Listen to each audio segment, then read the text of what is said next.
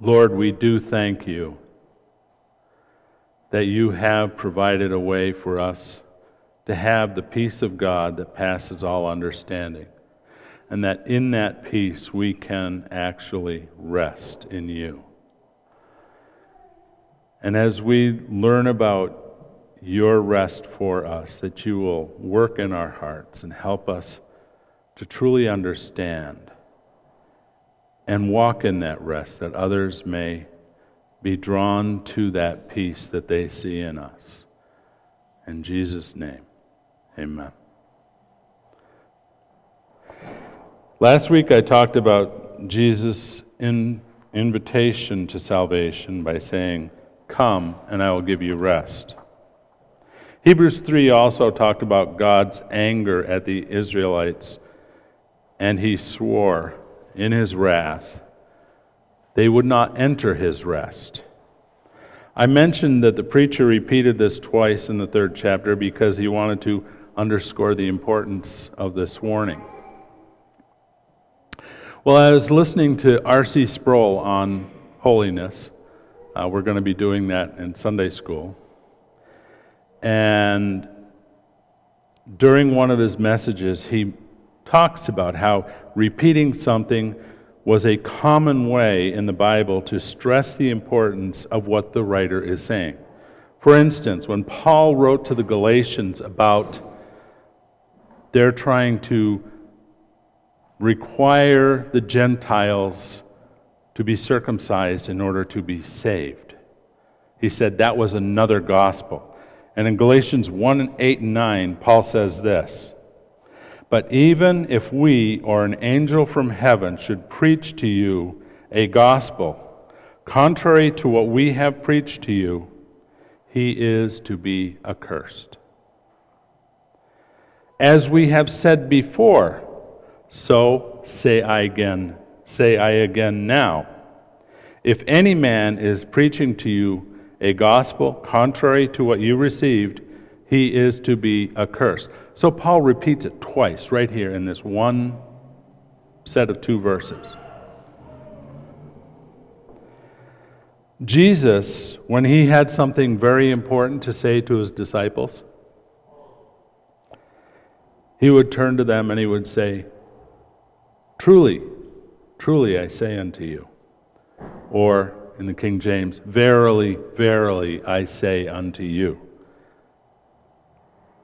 The word is actually amen. Amen, amen, I say unto you. Or as we say it in the Baptist church, amen.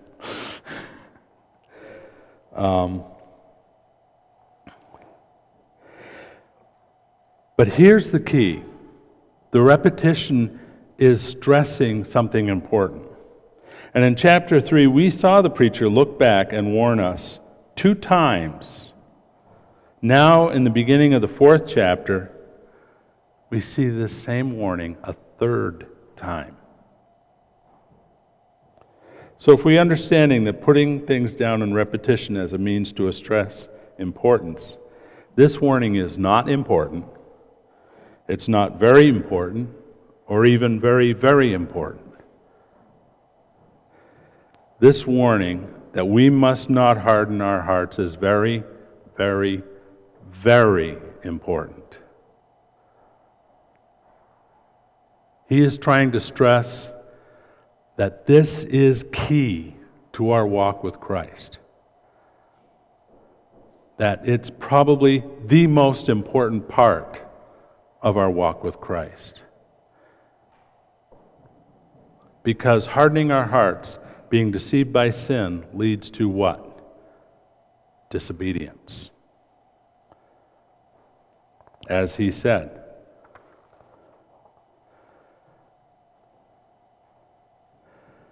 Chapter 4, verses 1 and 2 contain the 3rd repetition of this warning, and I wanted to read it. "Therefore let us fear, if while a promise remains of entering his rest, any one of you may seem to have come short of it. For indeed, we have had good news preached to us, just as they also. But the word they heard did not profit them, because It was not united by faith in those who heard. In each of the three repetitions, the preacher also covers different facets of their actions that brought God's wrath. The first says, God swore in his wrath they would not enter because of the hardness of their hearts that led them to disobedience. Being disobedient is the natural state of the unbeliever. It was Adam's disobedience that put everyone at odds with God. The sinner is under God's curse because of disobedience. The preacher's recommendation to the believer is, but encourage one another day after day, as long as it is called today, so that none of you will be hardened by the deceitfulness of sin. And that's Hebrews 3:13 from the previous chapter. The second says, they were led out of Egypt by Moses and were not able to enter into God's rest because of unbelief. In the third, the preacher does a very specific comparison between us and them in verse 2. For indeed, we have had good news preached to us, just as they also. But the word they heard did not profit them because it was not united by faith in those who heard. Think about everything these people saw and heard up to the time for them to enter into the promised land. The 10 plagues. Plague 1, water turned into blood. Plague 2, frogs. Plague 3, lice. Plague 4, a swarm of flies. Plague 5, a pestilence on their livestock. Now remember, this was on Egypt's livestock, not on the livestock of those Israelites that God was protecting. Plague 6, boils. Plague 7, thunder and hail and fire.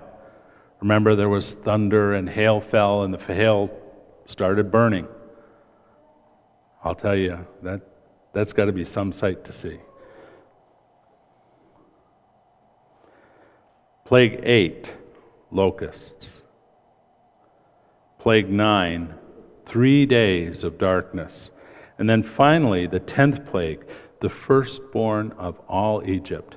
Not just the Egyptian children and adults who were firstborn, but all of their livestock. Everything, the firstborn, died.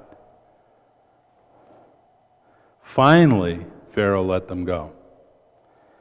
So Moses led them out of Egypt, and Pharaoh came chasing back after them, and again, Moses parted the Red Sea. They went through on dry ground, and then as Pharaoh continued to pursue, what happened? The water came down and destroyed his army. All this time, they saw miracle after miracle after miracle.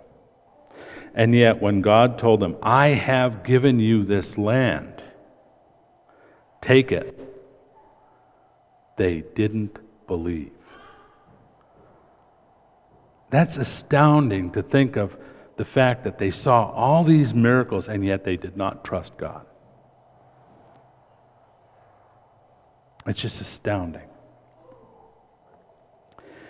Hebrews 4, 3-7 continues.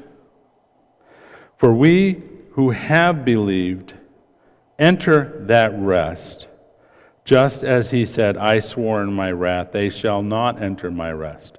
Although his works were finished from the foundation of the world. For he has said something concerning the seventh day, and God rested on the seventh day from all his works. And again, in this passage, they shall not enter my rest. Therefore, since it remains for some to enter it, and those who formerly had good news preached to them, failed to enter because of disobedience. He again fixes a certain day, today, saying, through David, after so long a time, just as he has said before, today, if you hear his voice, do not harden your hearts. The key to entering his rest is combining faith with his message. James 2:19 and 20 says this, "You believe that God is one. You do well. The demons also believe and shudder. But are you willing to recognize, you foolish fellow, that faith without works is useless?" Paul said this in Romans 1:16 and 17. "For I am not ashamed of the gospel, for it is the power of God for salvation to everyone who believes, to the Jew first, and also to the Greek. For in the righteousness of God is revealed from faith to faith, as it is written, but the righteous man shall live by faith." Now it seems at first blush that these two verses, or these two passages, seem to contradict each other, but that is not the case. They're actually complementing each other and creating a whole. Let me illustrate this with a chair. I'm going to grab a chair over here.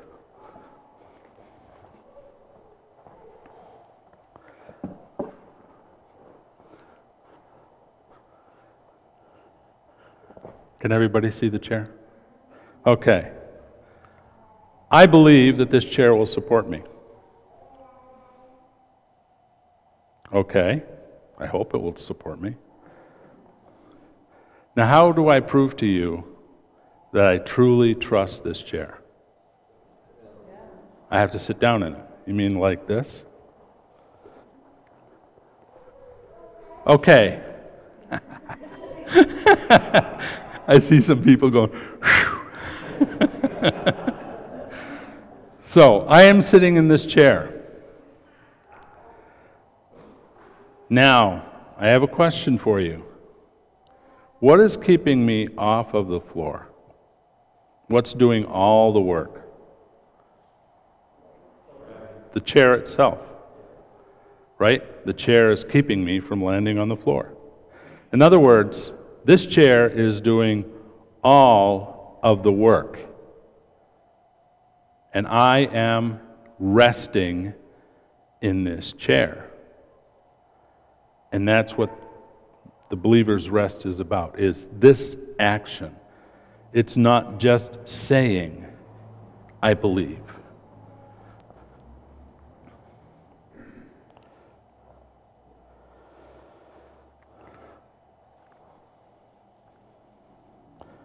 What James was getting at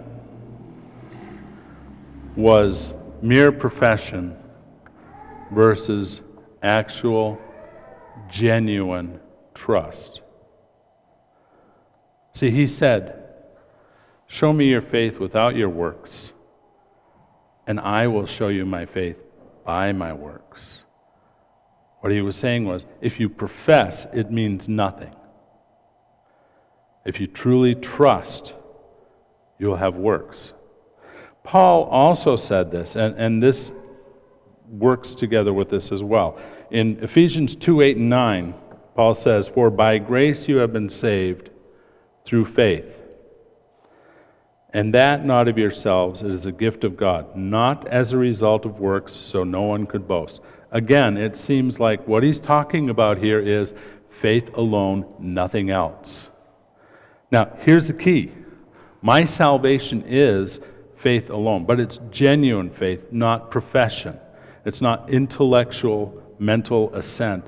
It's actually putting my trust in Christ, turning to Him and trusting Him. Ephesians 2:10, which is immediately following, provides full context for what Paul is saying here, because he says in 2:10, we are His workmanship, created in Christ Jesus, for good works, which God prepared beforehand so we would walk in them. So there is no contradiction between these two ideas. If I have genuine faith, I will also have genuine works. And remember, the chair did all the work, and I got the benefit from that work. In the same way, the Holy Spirit does the heavy lifting when I rest in His strength to do those good works. So what is the key to all this? As the preacher reminds us in this passage, obedience. That's a hard word. That's one that I always say ouch to when I see it, but it's a key word in our lives. Hebrews 4, 5 and 6. And again, in this passage, they shall not enter my rest, therefore, since it remains for some to enter it. And those who formerly had good news preached to them failed to enter because of disobedience. See, they didn't enter because they disobeyed. Hebrews 4, 8 to 11 continue. For if Joshua had given them rest, he would not have spoken of another day after that. So there remains a Sabbath rest for the people of God. For the one who has entered his rest has himself also rested from his works, as God did from his. Therefore, let us be diligent to enter that rest, so that no one will fall through following the same example of disobedience. Boy, I'll tell you, disobedience as a negative thing is a lot about what he's saying here. And the opposite of that is obedience. It's ironic that Jesus came to give us a rest.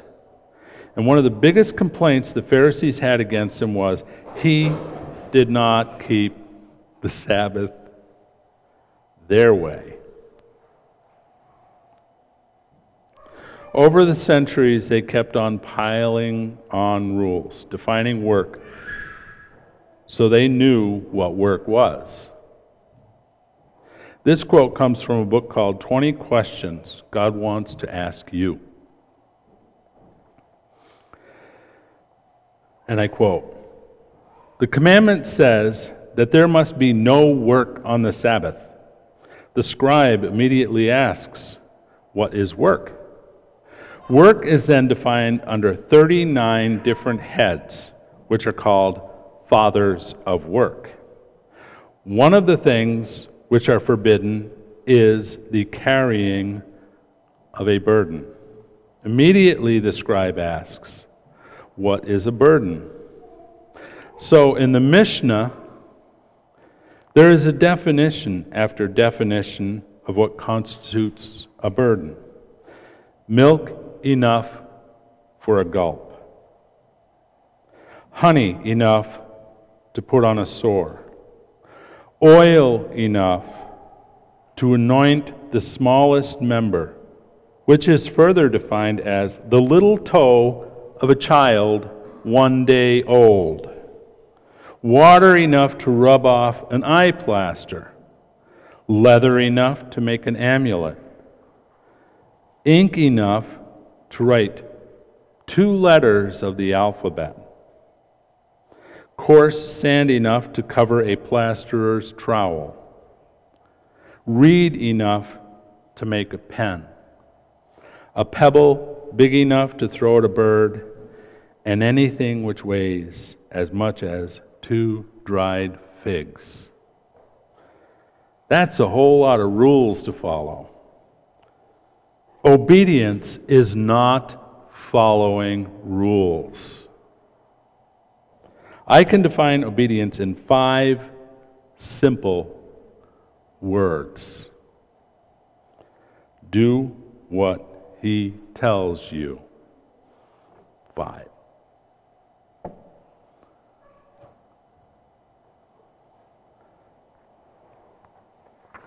But God never tells me anything. Really? Do you read the Bible? There are other ways God speaks to us. Say you're driving down the road and someone cuts you off, so you get angry, and you want to give that dangerous driver a taste of their own medicine.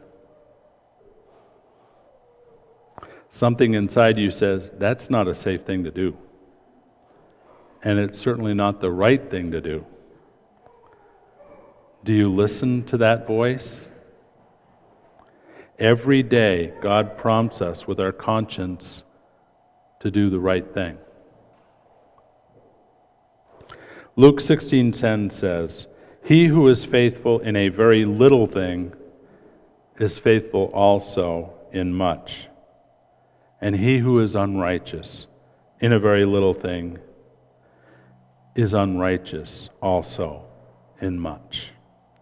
God uses that still small voice of our conscience to guide us. We must listen very carefully. We must also learn from His Word and spend time in prayer so we can tell when He is prompting us and it's not just some voice inside of our head telling us to do things. In other words, when I get this feeling that I should do something, I should ask, does this match up with Scripture? There's also no harm in praying and asking for advice from other believers. Usually the things that require immediate attention are small and easy to discern, like, I guess I should hold my tongue and be more patient. Hebrews 4:12 and 13 tell us that the Word of God is what gives us the power to walk in obedience. It says, "For the Word of God is living and active and sharper than any two-edged sword, and piercing as far as the division of the soul and spirit, of both joints and marrow, and able to judge the thoughts and the intentions of the heart. And there is no creature hidden from His sight, but all things are open and laid bare to the eyes of Him with whom we have to do." The word translated active here is the same word we get energetic from, or energy. So the word is energetic. It provides energy to do. It provides energy and gives us life. The word is also sharper than any two-edged sword. Joni mentioned that there was a question about the difference between the soul and the spirit. And since Hebrews 4:12 says the Word of God can make a distinction between the soul and the spirit, I thought this would be a good time to talk about it a little bit. When God told Adam the day he ate of the fruit of knowledge of good and evil, he would die, did he just keel over and die right then? No, his body stayed alive. So was God a liar? No. So what happened to Adam?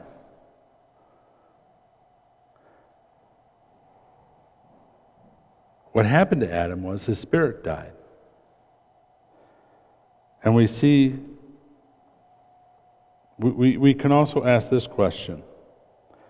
Did he stop thinking or making choices or feeling emotions? He hid from God because he was afraid. He certainly made other choices, tried to hide himself with fig leaves, all the other things he was trying to do. When he hid from God because he no longer saw God in the same way. He was a sinner. He was spiritually dead. That spirit that was inside of him, that God created in him, died, and every one of us was born dead. Remember in Ephesians, Paul told us that he made us alive in him.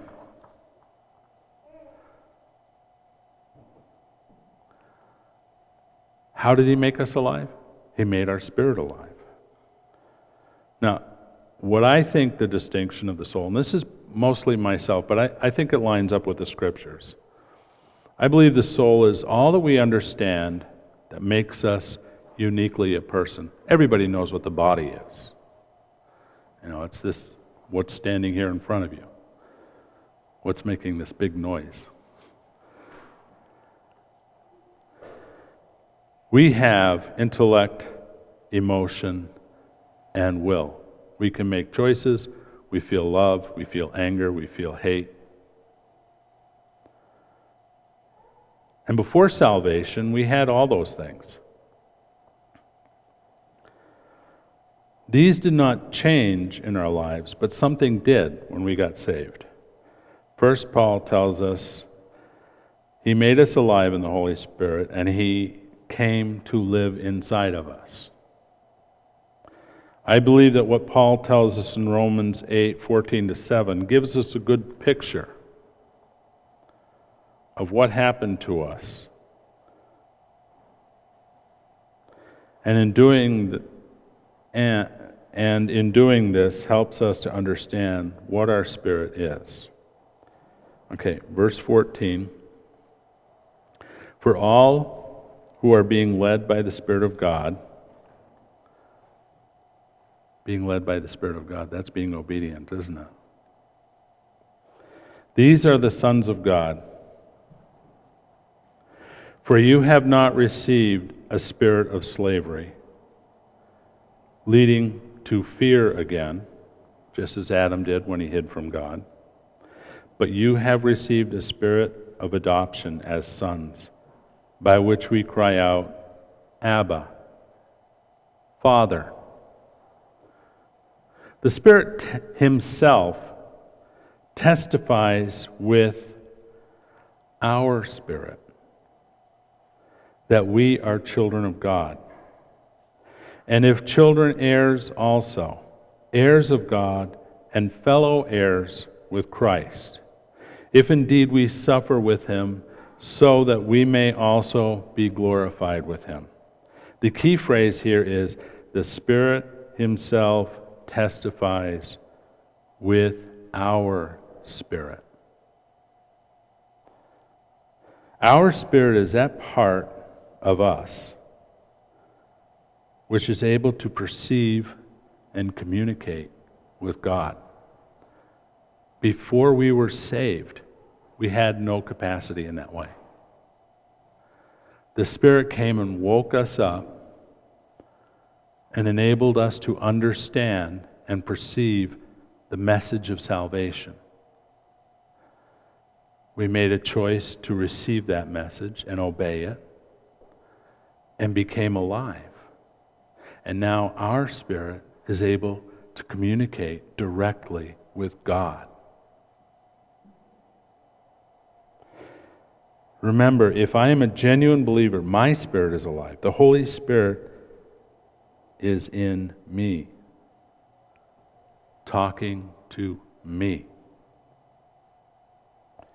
I should listen carefully and do what he tells me. Let's pray. Lord, we thank you for the message that woke us up, the message that gave us new life, the message that allows us to rest in your strength. We thank you that we can trust in you and we can call you Abba, Father. We pray that you'll give us the strength to walk in obedience, to live that life that others see, that they may desire that peace that they see in us. I pray that you'll work in all of us here as a congregation to be that light that shines in our community. In Jesus' name, amen.